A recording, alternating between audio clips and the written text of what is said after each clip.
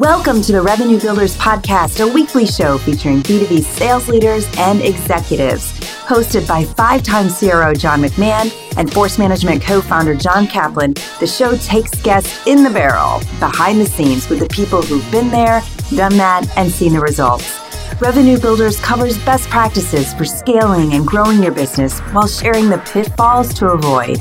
Great conversation, solid interviews, tangible takeaways to help you succeed.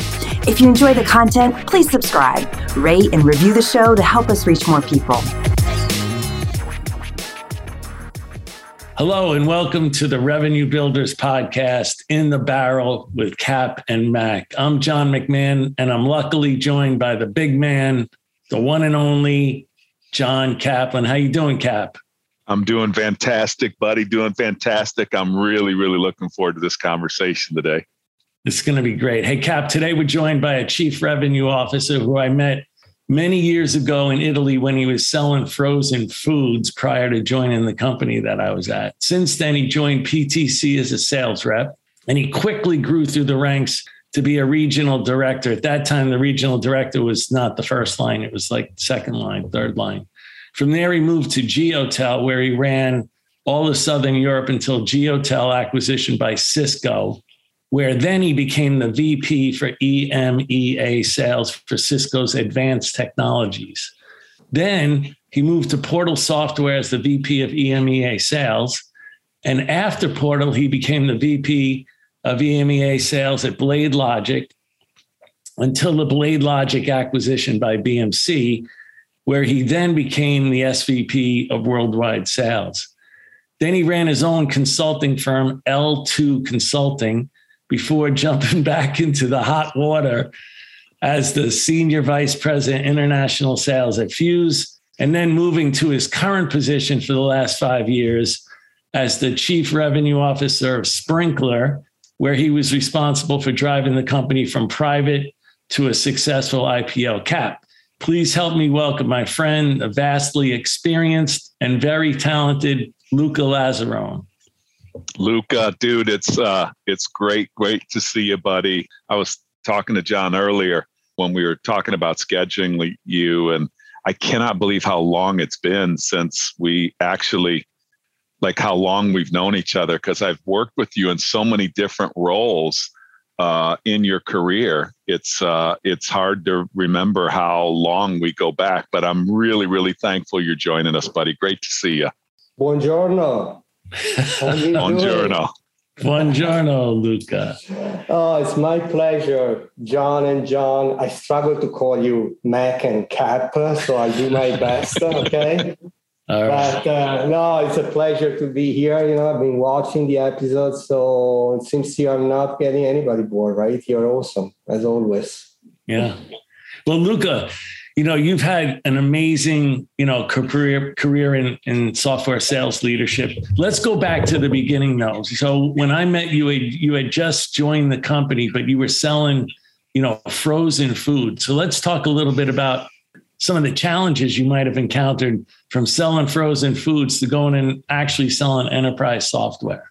Yeah, thank you, John. So it's interesting. I always said, I figured out earlier on when I was still at college that I had a passion for, number one, selling, and two, hopefully, at the beginning, leading a team, even if I didn't know what it meant at all.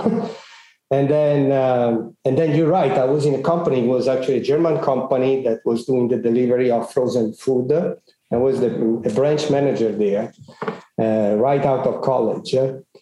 And I really enjoyed it. But it was like I was waking up 5 a.m. in the morning, go to, the branch. There was 24 sales delivery guys showing up. And then there was all the people in. So there was a total of 40 people. And then I was coming back home around midnight and making very little money. And then friend of mine that was working in PTC, was an account executive, or however we call it at that time, in Padova, that one Saturday night I came up with my very cheap car and he showed up with a nice brand new Audi, right? And I'm there, right, managing 40 people, getting mad every single day. And the guy show up and he told me everything about how great it is, the sales methodology, and everything that was going on there, going to Boston for training. There were a couple of, crazy guys shouting at them. You probably know some of them. But learning so much and making, triple the money I was making. So I figured out that I was probably in the wrong place for the ambition that I had. Not because the company was bad, it was just a very different industry that would have probably not given me the same opportunity. So then he made a referral, and that referral the first time was trash. You probably don't know the story even, John. Was trash because who's going to hire in software someone that is actually doing the frozen food delivery? And then I was lucky. Another friend of mine met the second line manager of that area, and again made that referral. You probably remember that time there was the booking goal, right? The numbers to make, but there was also the headcount that you had to do it absolutely by the quarter. So I think they were quite desperate at that time. So they said, we're going to look at this guy. Short on candidate. So then, luckily enough, I made it through. I was barely speaking English. Well, you may say that I still barely speak English. I speak a macaroni English. But in basically 3 weeks, I did the 3 interviews, and then there was another US guy running EMEA, and it was right before Christmas. I was supposed to fly to London. He said, no, I'm going to go back home to Boston. And we interviewed for 10 minutes, and then I got the job. And I was happy, but I had no idea what I was doing because I had no process, no qualification methodology. First, I started figuring out there were 2 different things, the sales process and the qualification methodology. And I still have to explain it after all these years, dear John and John. but it was phenomenal because then I got to learn actually that there was some science behind, that. And I learned how important it was to be disciplined and learning. And I was so lucky because the pool of talent at that time in PTC was phenomenal. But to answer your question, the most difficult part was that in my mind, I knew what I was doing before, right? And it's not true. I had probably the talent for it, but the talent doesn't bring you too far. Right.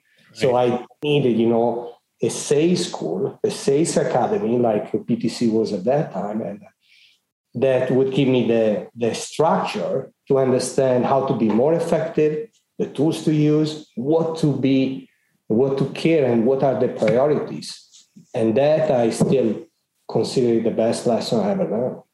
Hey, Johnny and Luca, I want to, because I know you're probably going to jump off the food thing pretty quickly, but I'm actually very intrigued by that start for you. Because, Johnny, we speak to so many CROs today, and everybody's got a process, and they're all about the science of assessment and, having good job descriptions and success profiles. And Luca, I know that you've made this a science too for yourself. Give us some advice on the art, because Johnny, one of my favorite of hires of yours is the guy named Adam Aarons that you met selling knives in your in your kitchen. He's a legend. Yeah, and he's a legend in technology. Yeah. So would you guys just mind sitting with that for a second and just giving some advice out there? There is science, but there's also an art where that comes together. And Luca, what have you learned over the 30 years or so since then of how do you not miss a Luca somewhere because they're working in something that's falling outside of your job description? You are so right. And obviously I learned it because when I look back at what the chances I got, it forced me actually to always look for that. And the fundamental that I always look is the ability to connect. We always talk about curiosity and empathy. And I can see immediately if someone is trying to speak the same language of the person that is in front of you. That is so important, not only in an interview process, but more importantly, when we go out and sell something, hopefully. So that ability to connect at the empathic level, at the personal level, I think that is part of that art, that talent that you can spot. Then is definitely the curiosity. The fact of not only making intelligent questions, that show you are prepared, but also going deep, not accepting superficial answer, right? So that is actually a talent, way more than the process, because the process tells you, what question to ask. It doesn't tell you, what answers to accept. That is a different concept. And then, sometimes you see that even in theory, great sales guys that follow the entire process properly, they are not so good because they don't go deep enough and they do not, they accept, the superficial answer. But but I'll give you an example. Going back, when I was at college, right? Like you, actually, after I finished high school, we go out, a bunch of guys in that summer, we rent an apartment, and it was an apartment for 4 people. We were 9 or 10, right? The Adriatic Sea, you can imagine. The problem was that we rent this apartment and the owners are on the top floor there. So at that time, I figured out I was pretty good selling simply because when we mess everything up, they send me to the owners and say, tell them something else. Tell them that, we brought back that was not working properly. I say it was food poisoning. It wasn't drug, it was food poisoning. But seriously, that ability to connect, I think, is what I'm always fascinated. Yeah. I also think, Cap, what Luca is really describing is it's, in sales, there's definitely the science part, but there's a huge art part. And Luca's talking about the art part. But when you really listen closely, he's also talking about key characteristics of the person. So that's what I've always found. I mean, we've hired people that were selling sales and frozen foods and knives and all kinds of commodity items, but you weren't hiring them because they could sell the commodity item. You were hiring them because of their characteristics that you saw when, let's say when Adam was selling me the knives, I could see his character and, I was hiring that. Yeah. And probably, Luca, back in the day, you wanted something, you came to that interview, so you're going to have to show something higher than the average person that's going for that interview. And you personally were witnessing a scenario that the only difference between you and your friends was opportunity, was an opportunity to be in that technology sales. And so that the motivation that you bring to an interview or an opportunity like that is kind of like, my memory of people in those situations is they have to have it. And they interview like they have to have it. Yeah, you could sense the drive in Luca. The time that I met him, I still remember that when I met him the first time. I could just sense the drive, sense the determination in him. And that's the character. I love it. One last thing I want to ask about this, Johnny, and then I'll let you move on to career progression, because I know we want to dig into a lot of really great topics here. One of the things I really loved about your background, Luca, in that frozen foods was you got a break because they actually made you, when you became a manager, you had to sit in all the roles that made up that branch. So you had to sit in sales, you had to sit in delivery, you had to sit in probably the finance and accounting. And I really found we don't do that really anymore. When we put people in leadership roles and we tell them they have to collaborate and they have to align with others, you actually, in your first job, you actually had to see the world from other people's perspectives. Could you just contemplate that for us on how you've kind of carried that forward through your career? You are absolutely correct. It was 3 months of training on the job, but not on your job, on each role that I was supposed to lead, in the brand. So there was, like you were saying, the accountant, there was the 2-person managing the cell, that is the store. The problem is that it's 26 degrees below Celsius, right? So I don't know in Fahrenheit.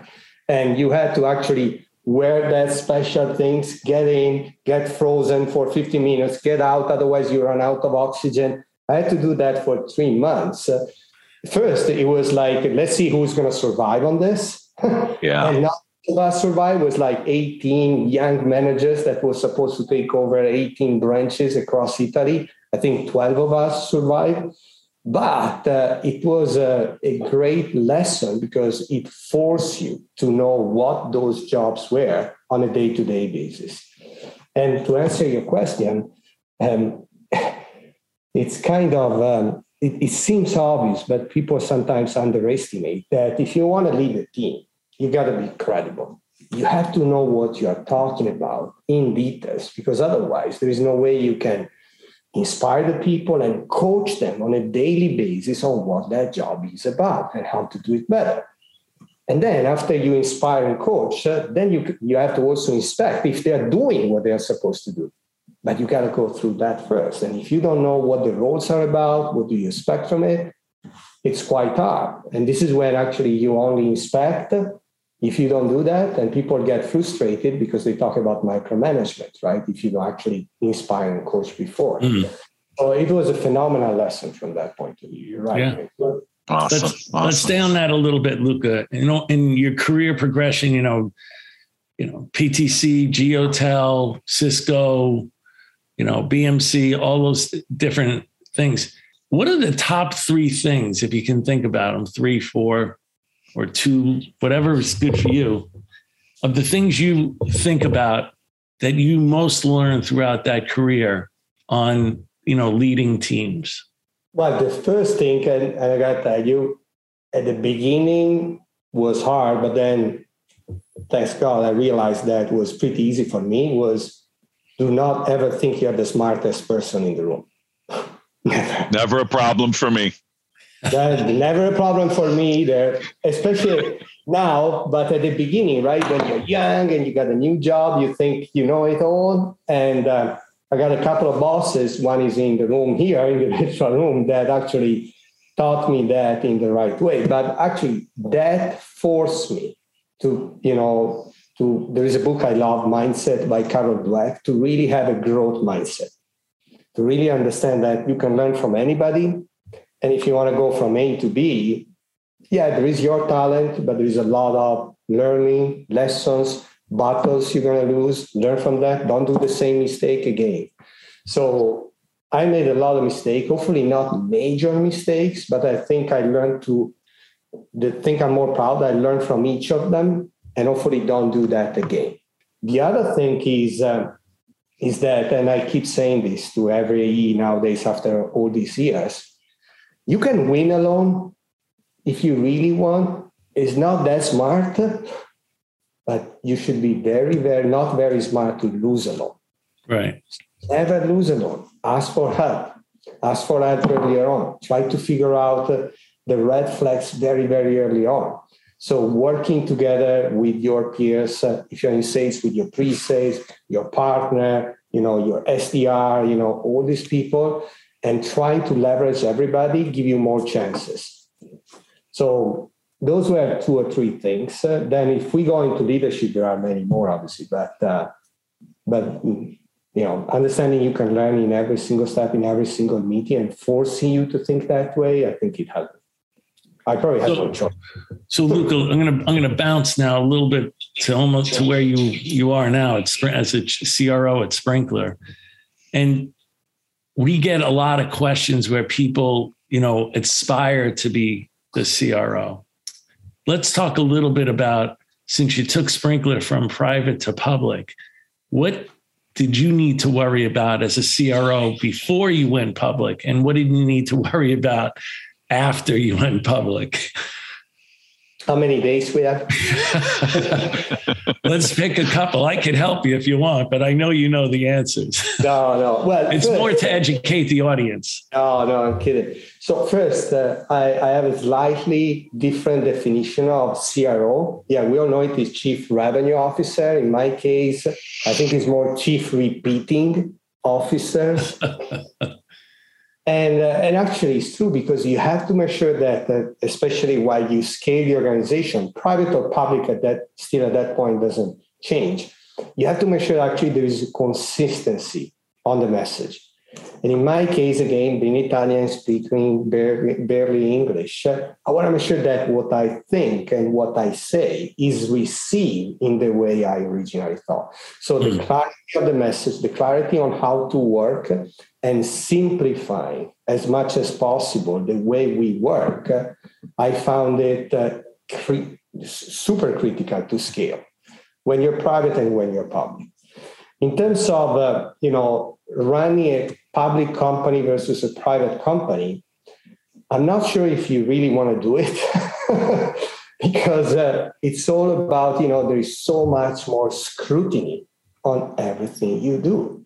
So we are all fascinated by that. But someone told me this years ago, be careful what you ask because you may get it. Yeah. And you get it. It's not only about growth. It's not only about the headcount. The fundamentals remain the same, but you are such an under level of scrutiny on everything for the company that goes from the NDE to obviously the S&M cost to the percentage of new logos versus repeat business. And right now, the street will look at any number that actually do not match and find it.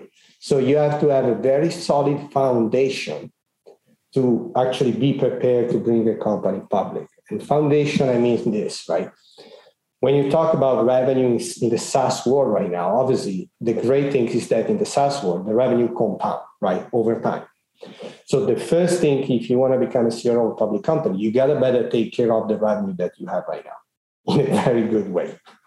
Because if you have a low level of renewal, the investor, the street will figure out immediately that there's something wrong with the business. And so having the entire company being able to actually make the customer happy and deliver value to the customer is the first thing. Because you can do all the new business that you want, but if from the bucket you're going to continue to lose revenue, there's no way you can run a public company. So right. That's the thing. Have a solid foundation for the revenue you have in the house, deliver value to your customer, and then obviously depending on the space that you're on, the technology that you're on. In our case, we have 4 suites of product that we sell from advertising to manage the marketing to the customer care around the new digital channel. You got to have actually a very strong persona-based messaging that, and the ideal customer profile, as we all know it, that the entire organization can learn. So the private to public, you got to have a very solid foundation on how you manage the revenue, and then a very solid, I think, way to go to market on the persona, on the messaging, on the ICP, and continue to review that because the world changed. We saw what happened in the last few months on the public market, and clearly priority changed from the shareholder, from the board, and you have to adapt to it. Yeah. Let's let me now switch gears to forecasting. I've always thought you as being one of the best forecasters that I've seen, but not, you're the CRO. Educate the audience a little bit on, how do you roll up that final number to the CEO? What do you look at? What are the different types of numbers you look at? How do you evaluate your different teams on what they're going to do as far as, a bookings number by the end of the quarter? What are you looking at, and how do you determine on your own, okay, this is the number. I don't care what the sales force told me or the sales leaders told me. This is the number that I'm going to roll up to the CEO. Can you walk us through that just to educate the audience? Yes.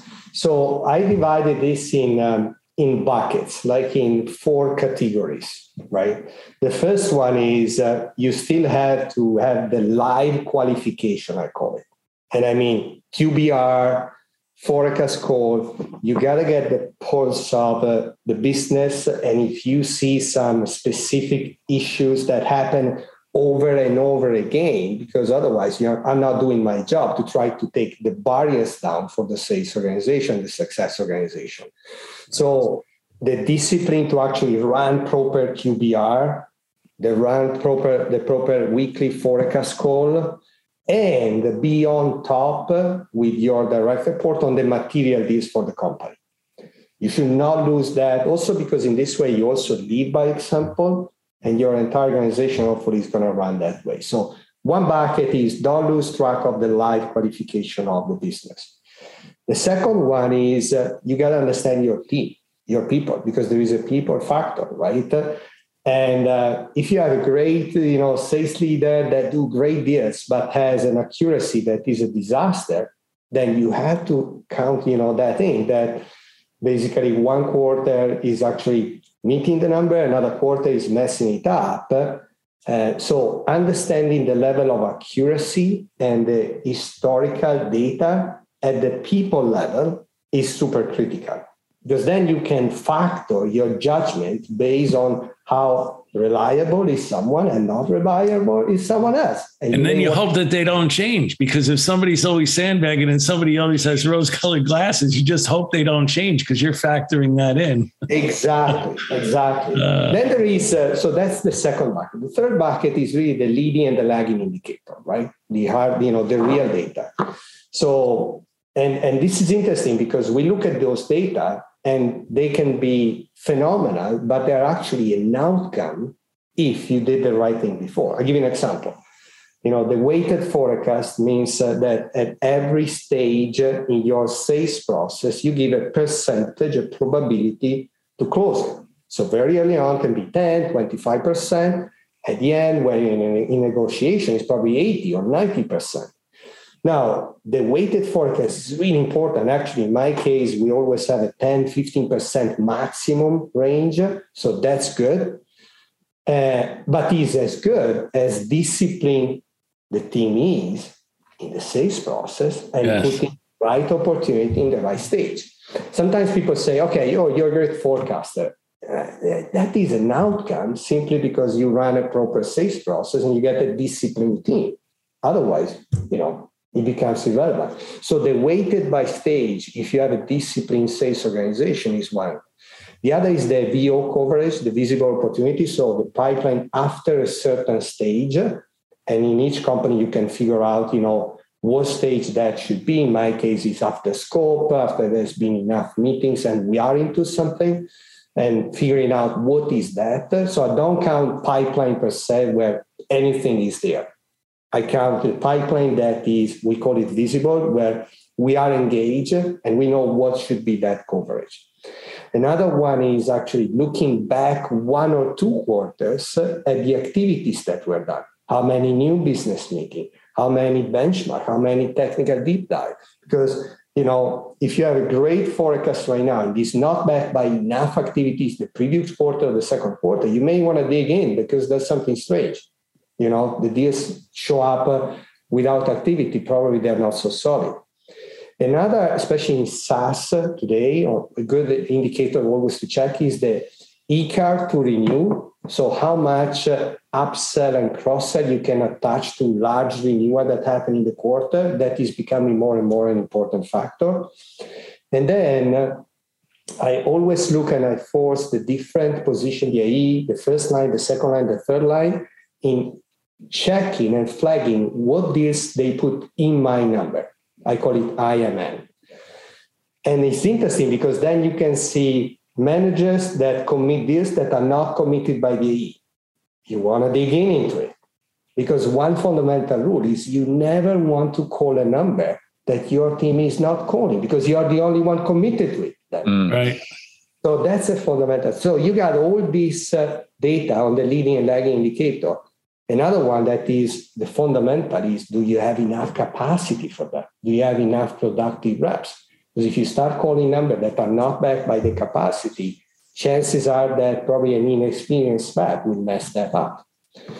And the last one is that I mentioned now, make sure that through the chain, the leaders are not calling numbers over their report. Because otherwise, if I call, $1 million and my team is rolling up 700, am I the only one committed to $1 million? Right.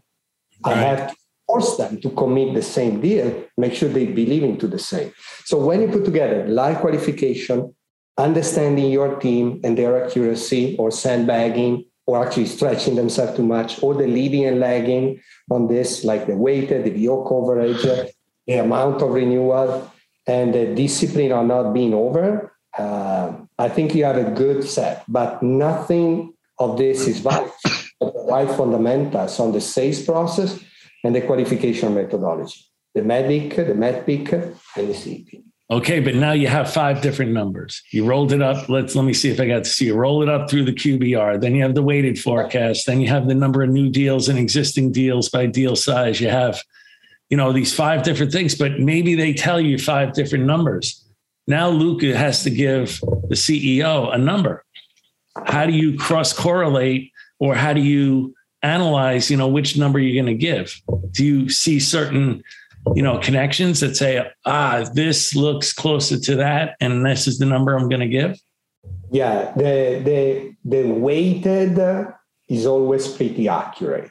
Yeah, the weight is because it's historical. It's based upon history. Historical. Right? It's historical, and the bigger the business is, the less random deals can screw that up, right? Or sizable deal. The weighted is critical.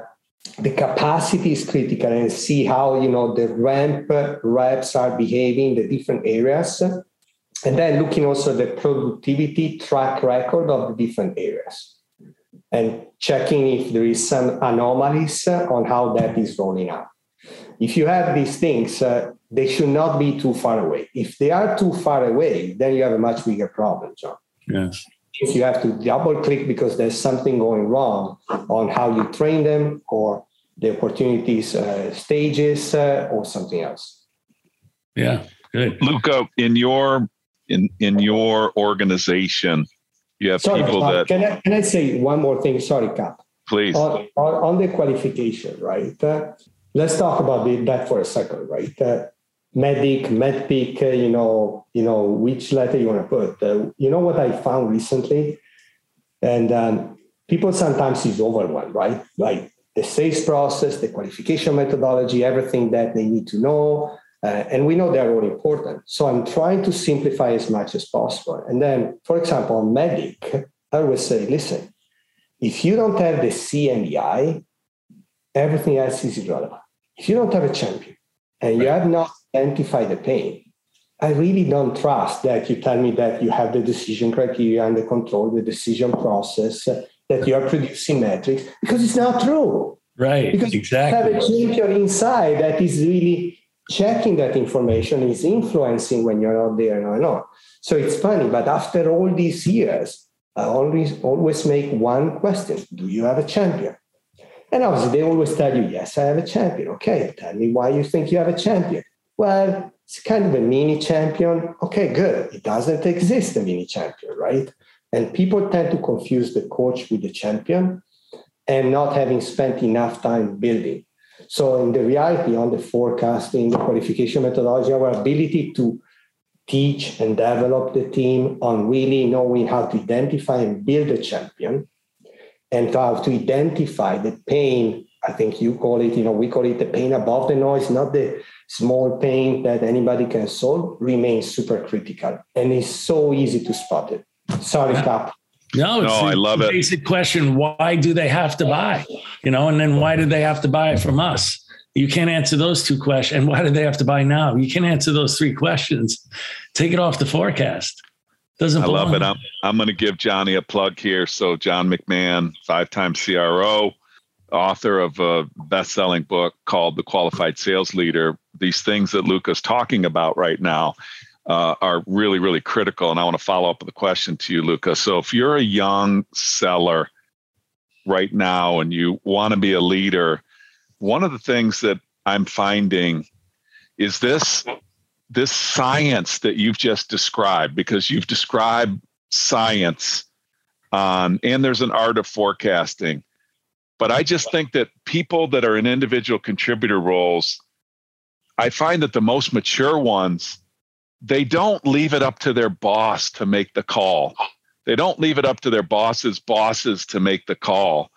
How important, Luca, if I'm an individual contributor and I'm in your organization, and I don't forecast very well, either I'm a sandbagger or I leave it up to my boss to make the call, or how important is that as kind of like a leading indicator of how difficult it's going to be for that individual to be a leader of many instead of a leader of themselves. Sorry, that was a long question. Was it clear? It is clear, and it's super important, not just for the sales organization, by the way. Yeah. We tend to forget, right? Think about all the resources that are involved in any opportunity in any company before closing, from pre-sales to the SDR to everybody. And if you don't forecast well in one way or the other, is also you lose credibility also with your peers around and all the resources that you use. If you're a pre-sales and you're gonna try to work with the AE that actually they're good and they have more chances to close deals. And not that, they don't know how to build a champion and then don't know how to forecast. So, the credibility that you have to gain as an individual contributor is super critical. I couldn't agree more. And then the reality is that good leaders push back on this, right? Push back. You always push back to see how the person is forecasting and if they defend it or if they give up immediately. I do also on interviews. Sometimes I push back on a candidate, even if I like the candidate, to see if the leader is the manager, the hiring manager is really committed. And you have all sorts of very interesting reaction because sometimes, I push back on a candidate and the hiring manager say, yeah, you're right. I say, no, I'm not freaking right.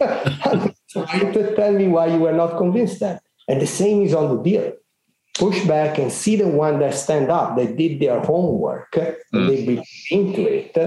So standing up and taking accountability, that I think is what you meant, Cap, is fundamental factor to demonstrate, the skill set you need in leadership. I also think that in leadership, at the end, you have to have a disproportionate passion for coaching, really enjoying to develop the people, right? And I've been so lucky. I work for John McMahon here for so many years in the organization or directly for John. And I don't think there's been one conversation we had in which it wasn't not around the deal or the person they were development session. And that's what I keep in my mind. I always take any chance to try to coach my direct or whoever I'm interacting. But you have to have that passion. And that is sometimes when you're in the whirlwind with the pressure and everything, some leaders move into the manager box, like I call it, versus a pure leader, in which they don't develop the people. They just try to close the quarter, close the deal, move on to the next one.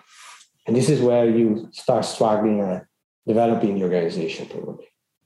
Yeah. Hey, Luca, so earlier you talked about scaling the sales force, and you also talked about the concept of simplifying as much as possible as you're scaling. I've also heard you talk about people, process, and playbook. Can you talk a little bit to the audience about what you mean by people, process, and playbook when you're trying to scale a sales force? Yeah, and especially when you have a pretty large organization, like now in my case, and you have a lot of young leaders, sometimes first time into the job, it could be overwhelming. Especially in the first line manager position. So I try to give them some building blocks that they can refer to so that they associate the initiative to this and they don't get lost in useless initiative. Give an example. People process playbook, start with people, always. Because you can put all the process and playbook that you want, but if you get C play, you're going to get C. Right. It's that simple, okay? You got to get the right team in place in terms of the quality of the player, and in terms of the capacity that you need, by the way. You always have to be on the right capacity. And nowadays, with the great resignation, all those things, the attrition is more important than ever. So if you have the right people, and it's the recruit and retain, all the things that I'm sure other guests, you have here talk about it, then you have to make sure you give them some guardrails. They can put their talent into some processes that, will have more chances to be successful. So a proper sales process and a proper qualification methodology. And that has to be constantly reviewed. We got Cap here that build a company on the command of the message, the command of the plan. And if you don't give them this structure, there's no way you can scale because they're all going to work in different ways. You cannot build an ideal customer profile and the persona. No. So the process helps you on that. The playbook is about being audible ready in the end. So you're going to make sure that you equip them with the most effective message for what they do. So if you actually anchor these three concepts and every initiative, every ask that you have to the team, to the leaders, you link it to one of those three, they're going to understand better why this makes sense. Otherwise, we just throw things at them and they may struggle to connect it. So it's a good framework to try to understand how to be more effective and why that is important. Yeah, you're really giving them the building blocks, things that they need, and you're trying to focus them on three, key things that matter the most versus all the other things that sales leaders get hit with that really at the end of the day don't really matter that much, right? Yeah, and in this way, you hope that they're going to be committed to it, not compliant. Because the risk is that they're going to play the compliance. Oh, yeah, Luca told me, that I got to go through the sales process in this way. But it doesn't mean anything. You got to believe that gives you more chances to be successful doing it in this way and putting your talent into it. Well, Luca, talk a little bit about that. What you just said is really important for me because I see a lot of leaders that lead through compliance and they miss an opportunity to get people committed. Would you spend a little bit of time talking about what you mean by that? Like, what is the difference between commitment and compliance? Because I see it really missing sometimes with some leaders, and it turns out to be a big gap. It is a big gap, and in my experience, it's simply due to one thing. People tend to be compliant when you tell them what to do and you do not explain why and what this can make for them. People is committed when they buy into something and becomes their own stuff. Then people is committed. So poor leadership, what do? They come into a meeting and say, okay, we're going to have to do this in this way by this time. I see you in a week. And then what you're going to get? You're going to get compliance. Different thing is spending all the time required to explain, okay, here's why we use Mavic. Here's why it's important. Here's how this is going to help you on a day-to-day basis. Here's the sales process that we run. You have the different stages. And by the way, there are gates. And I explain you why. And then I always ask, listen, if you have a better way of doing it, please tell me. Because the way we build this is over the years with contribution from everybody. And this is going to get better. So tell me. But unless you tell me a different way to do it in a more effective way, then let's do it in this way. But then you have to have them buy into this and be open to objection. Because, if they have objection, it's a good thing. Because then you can actually explain it. So it's not a negative stuff. And sometimes, we just want to go fast, rush, tell them this is the way we do it. We learned it in the past. Don't object to it. And then people pay compliance. So it's really down to the investment of time you make upfront. I think, by the way, nowadays it's even more important to do it in the recruiting process, not in the order, on how we work and explaining if this makes sense, get their input. I love that. And being open, what I heard you just say is the difference between commitment and compliance is purpose, the why we're doing something, and be an open enough leader to be able to understand and be open to objection, because objection is probably the beginning stages of where compliance moves to commitment, because it gives you the opportunity to address it. But it's a ladder, right? In which you start from, being compliant, to ask some question, to try it, and then to be committed to it. But it requires time. It requires, the ability to listen. Also. Johnny, that's a new concept for you, I think, is that we didn't really have that opportunity to object. There was compliance, and then our compliance equaled commitment, I think, from your days. No, I don't right? think that's true. Luca, give me some help here, brother. I think I changed over time, Oh yeah, over time. But I remember there wasn't a lot of objections back in the day. So at least there might have been training so you understood the why and the how. Yeah. The what, the why, and the how. So now it was time to those who objected, Luca, those who objected, may they rest in peace. Are they still alive? No, they're not still alive, buddy. They're not still alive. Hey, Luca, tell us a little bit about Johnny. Are you ready to transition to Sprinkler? No, I want to ask, I mean, Luca's always been a great recruiter and spotting, top talent. So Luca, just talk to the audience a little bit about, what you've learned over the years as far as the ability to not only spot top talent, but the ability to recruit top talent. Well, during the pandemic, I got to tell you too, it's been way more difficult because I found that actually the in-person meeting, especially for certain position, to me has always been very, very critical because you can see the body. I mean, I speak with my hands, right? Like every time. So yeah, if you broke your wrist, you'd have laryngitis. So, but the reality is that what I do typically, I first try to understand the person. I don't look at all the track record. I really try to understand, the background, the family the person is coming from, typically obstacle that you have to overcome in your life. And then I try to alternate, typically in interviews, the professional part with the personal part, because everybody knows how to play an interview nowadays. So I try to break the flow to really try to understand the person in front of me. And what I found also that I learn more, not from the answers that they make, but from the questions that they make. Yes. Beautiful. Love that. Because at the end, right? So right now, if you're the CRO of a company and you got someone that come to an interview to you, they probably already have 5 or 6 interviews. Okay. So they should know what the company does. They should know what the role is and I know. So then it's their opportunity to figure out who the hell is this Italian guy and how this can help me qualify. If this is really the best opportunity for me.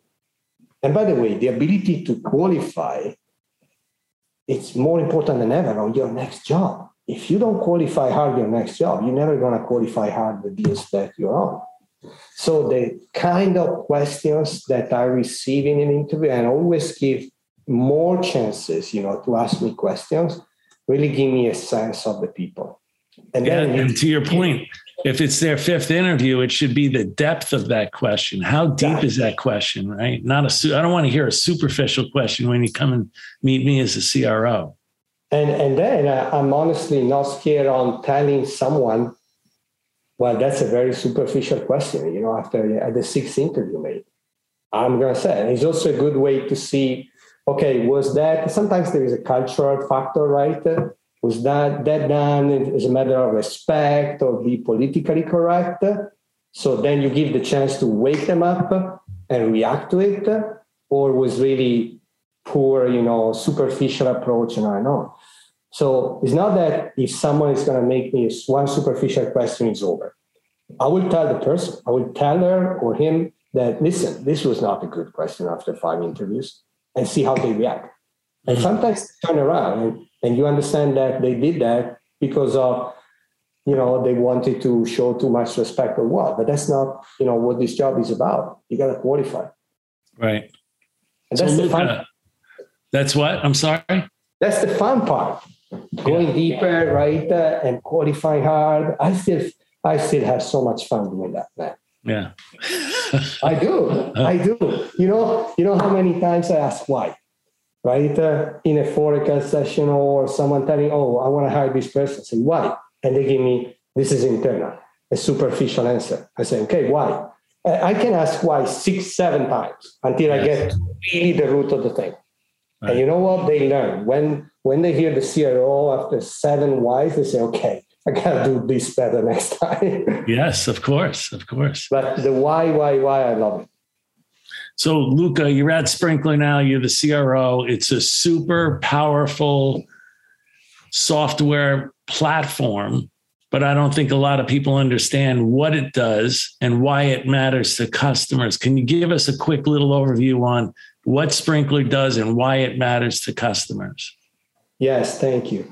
So what we do, we basically help our customers that are some of the very largest company on the planet, from Microsoft to Amazon to Samsung to Mercedes, Prada, or the other, to basically be where their customers are.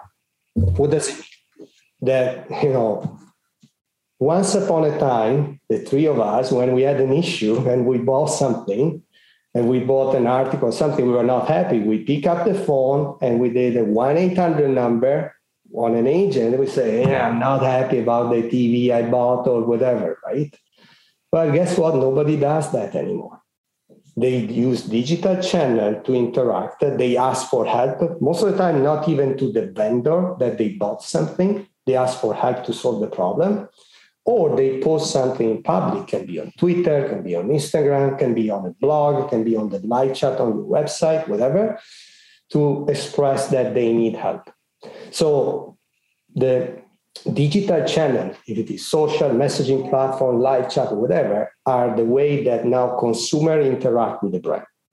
And what Sprinkle does, capture this. Doesn't matter if you are advertising to them, if you are engaging with your customer or prospect, or if you are providing customer services. And you can do it with one platform across, 36 different channels, and also the traditional way. Now we also have voice, for example. So that it's not that you're going to do digital advertising to a customer that is not happy with a ticket open, because probably he's going to get even more pissed when you do that.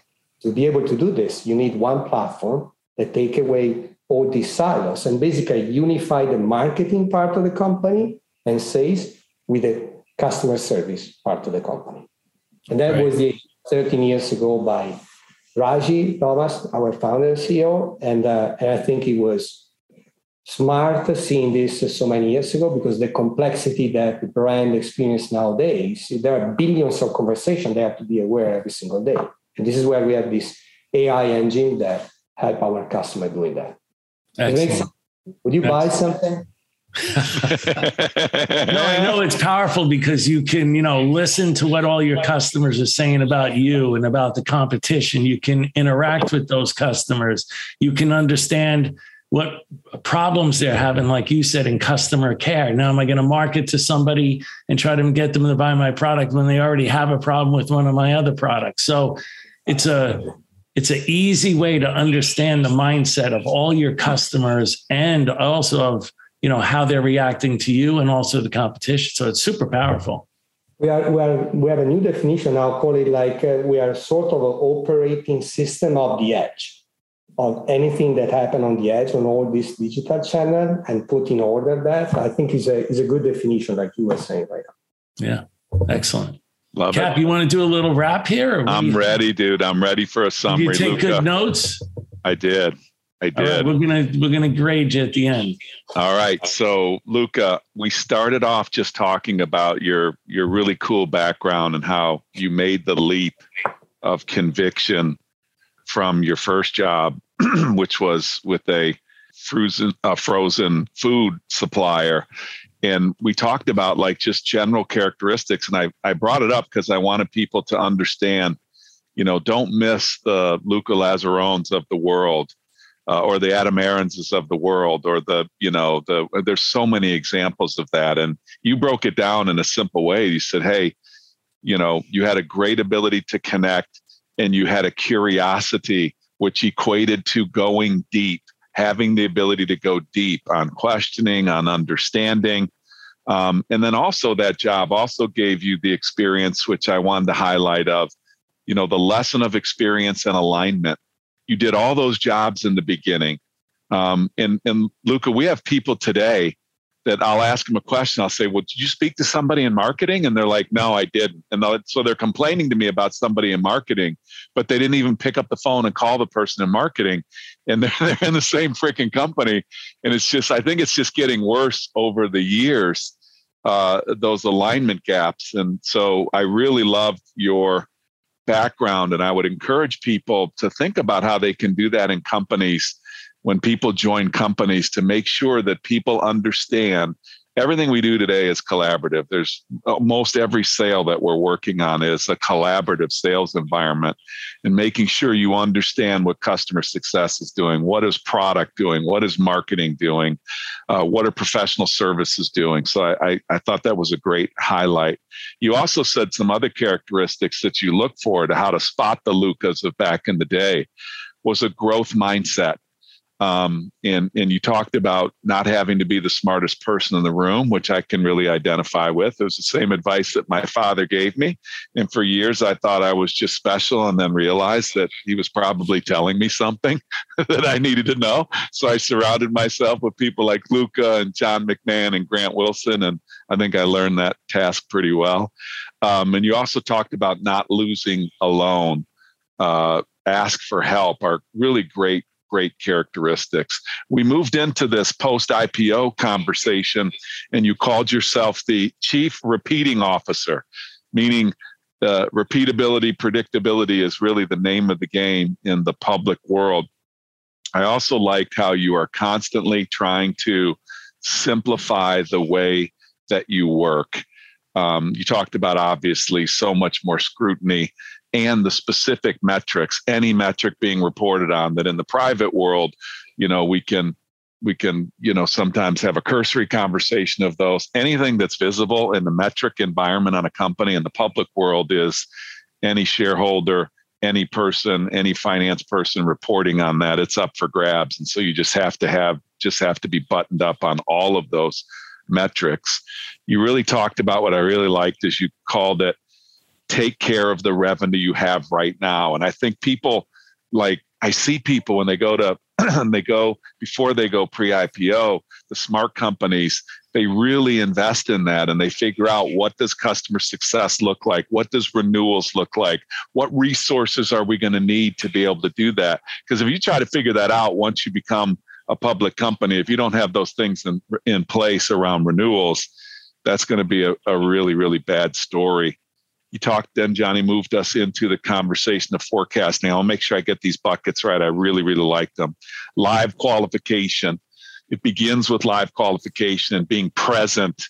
The greatest leaders, the greatest forecasts, they're in the deals, they're in the business, they're working on the business, but they have the ability to get in the business with live qualification.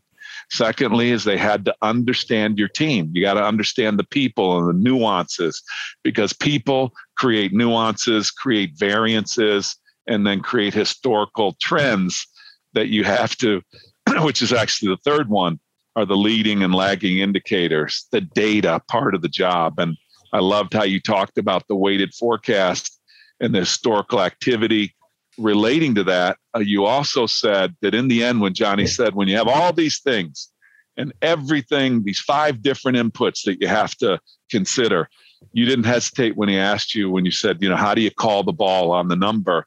And you said, if I'm doing all the things that I just talked about really, really well, then my weighted number turns out to be highly, highly accurate.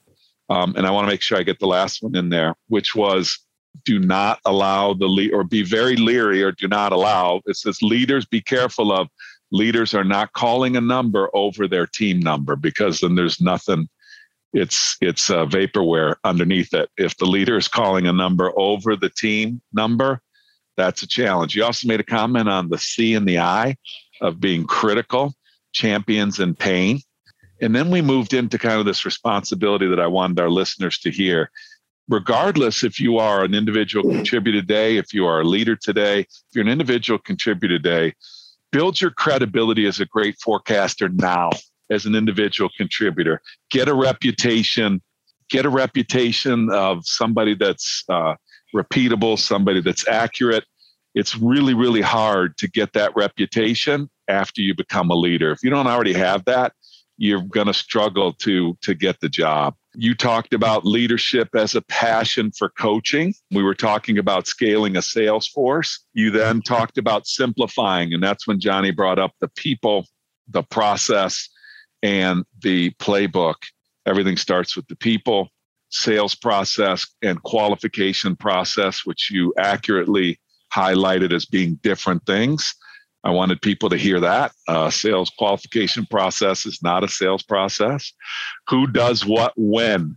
And really having that nailed by stage creates a great opportunity for scaling. Third thing you talked about, and simplifying, the being audible ready with the playbook. I love what you said on commitment versus compliance, and it starts with why. I thought that was really, really important. I see leaders just cutting corners there and missing an opportunity to really get people committed, because committed is long lasted. Compliance is typically short term. Johnny asked you about recruiting for talent, and you talked about, I love this, and I knew you would answer this way, understanding the person and understanding that everybody has a story. And if I can understand their story first, I'll have ability to understand them. And you said the questions they ask can sometimes be just as important, if not more important, than the answers that they give me. And I find that when we ask people these questions from an interview, I'll say, hey, what questions did they ask you? And people say, well, what do you mean? And I'll be like, well, what question did the candidate ask you? Well, I didn't leave a lot of time for them to ask me questions. And so I just want people to think about that. If you're interviewing people today, you better be able to answer the question, what questions did that individual ask you? And then you gave a great recap on your experiences at Sprinkler, and congratulations to that great success there, brother. Johnny, what'd I miss? I actually think that was beastly, dude. That was beastly. I had to keep crossing off all the ones that I had. And I was like, geez, he's getting all of them today. Unbelievable. What did I miss, Luca? Did I miss anything? Oh, I got to tell you, this sound is much, much better than what I said. So thank you. Thank you very much. You're welcome, brother. You're welcome. All right. So, Luca, now we have a little rapid fire for you. A couple easy questions for you. Okay. What's your ideal day off of work? Oh, with the family here in Assisi. And so we have a nice place, and being with Georgia, my little one, and Anna and my wife, definitely enjoying the place here. Who cooks? Are you serious? You don't cook at all? Oh, no. Not at all?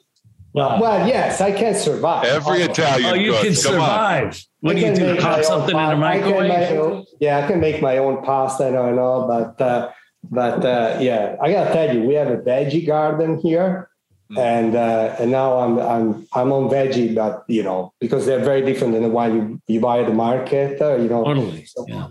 It's a different thing. No, it's my wife, me, and my daughter, my older daughter as well. And what's your favorite meal? I gotta tell you, I'm enjoying the veggie that we grow here more than anything. Obviously, I like pasta, pizza, like an Italian, but having your own veggie makes a difference. And what's some of your favorite veggies? Tomato, salad, zucchini. I really like that. Nice. You have a favorite movie, Luca? I do. Miracle. Ooh. Yeah. Wow. Great one. There you go. That is a great movie. I use it in a development session. I got all the leaders back in BMC. You remember the EMEA headquarters? There was actually an auditorium, right? And after a QBR, they were. Oh, I remember that. Yes. Were you there? Remember that. After a QBR, everybody was ready to go to Amsterdam and France, saying, no, we're going to get pizza and we're going to watch the Miracle. That was awesome. I was there. That was awesome. But actually, such a powerful message. That movie is amazing to me. Yeah. Amen. Luca, how about the best concert you've ever been to? So I got to tell you, it's one that I've been last year here in Assisi, in the cathedral. There is a famous, massive cathedral of San Francisco. And they did a concert dedicated to the Seraphico for the Institute of where my daughter is, with the National Police Orchestra. And they played, opera and some other classic music in this cathedral. There were only a few people. We were still, partially COVID restricted. And the best part was that Georgia was with us. That obviously we never got the chance like that. So that was by far the best concert I ever attended. Awesome. How about, do you have a favorite charity or anything like any charity you want to talk about, Luca? Yeah. Oh, yeah. Yeah. You know about that. So I talk about Assisi because there is this special place, Istituto Serafico di Assisi. You can find it on www.serafico.org, SERAFICO.org. You'll have to text that to me to make sure that we get that in the show notes. Okay. I will. www.serafico.org. And it's a special place that takes care of kids with multiple disabilities. And the uniqueness is that because my younger daughter has severe disability, and I look all around the world on places like this, and I found it actually in Italy, not in other places, because they bring together the physical therapy that they need, the occupational therapy, and they got all sorts of medical treatment, including dentists inside the institute, that are very important because for severely disabled kids like Georgia, if you ask her to open the mouth, she doesn't open the mouth. Right. So you need to have a very specific skills to take care of them. And is a wonderful place. And I gotta tell you, everybody, that I'm actually deeply committed to it, and my friends as well. And every time they come and visit, they don't come out sad because this, difficult, this situation. You come out with energy for the love that you see that now, these kids in very, very difficult situation, they have a life that, still makes sense and they can enjoy it. And George has made incredible strides since the first time I met you. I think I met you before she was in that school, and then putting her in that place. I don't want to call it a school, but just a place of well-being. And the strides that she's gotten are just really heartwarming. So congratulations, brother. That's awesome. Well done. Thank you. Hey, Luca, Cap's going to wrap up, but I want to thank you so much for taking the time to spend it with Cap and myself. And I can't tell you how grateful I am to, share another hour with you, which is, has been few and far between the last couple of years, but hopefully we can do it some more. But be careful, because I may ask you to say some stories like the one in Japan, and you know what I'm talking about. With the coat behind the lockers. Yeah, we're going to do that sometime. You're gonna have to force him to tell that story, Cap. We're going to do that.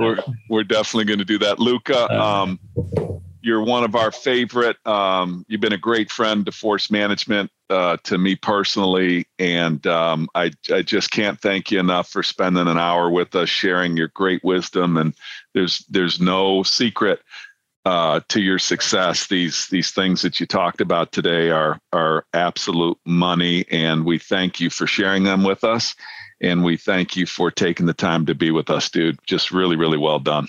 I have to thank you for the opportunity. Okay, the two legends here. You're the man. You're the man. Thanks, brother. And for all of our listeners, thank you for listening to The Revenue Builders.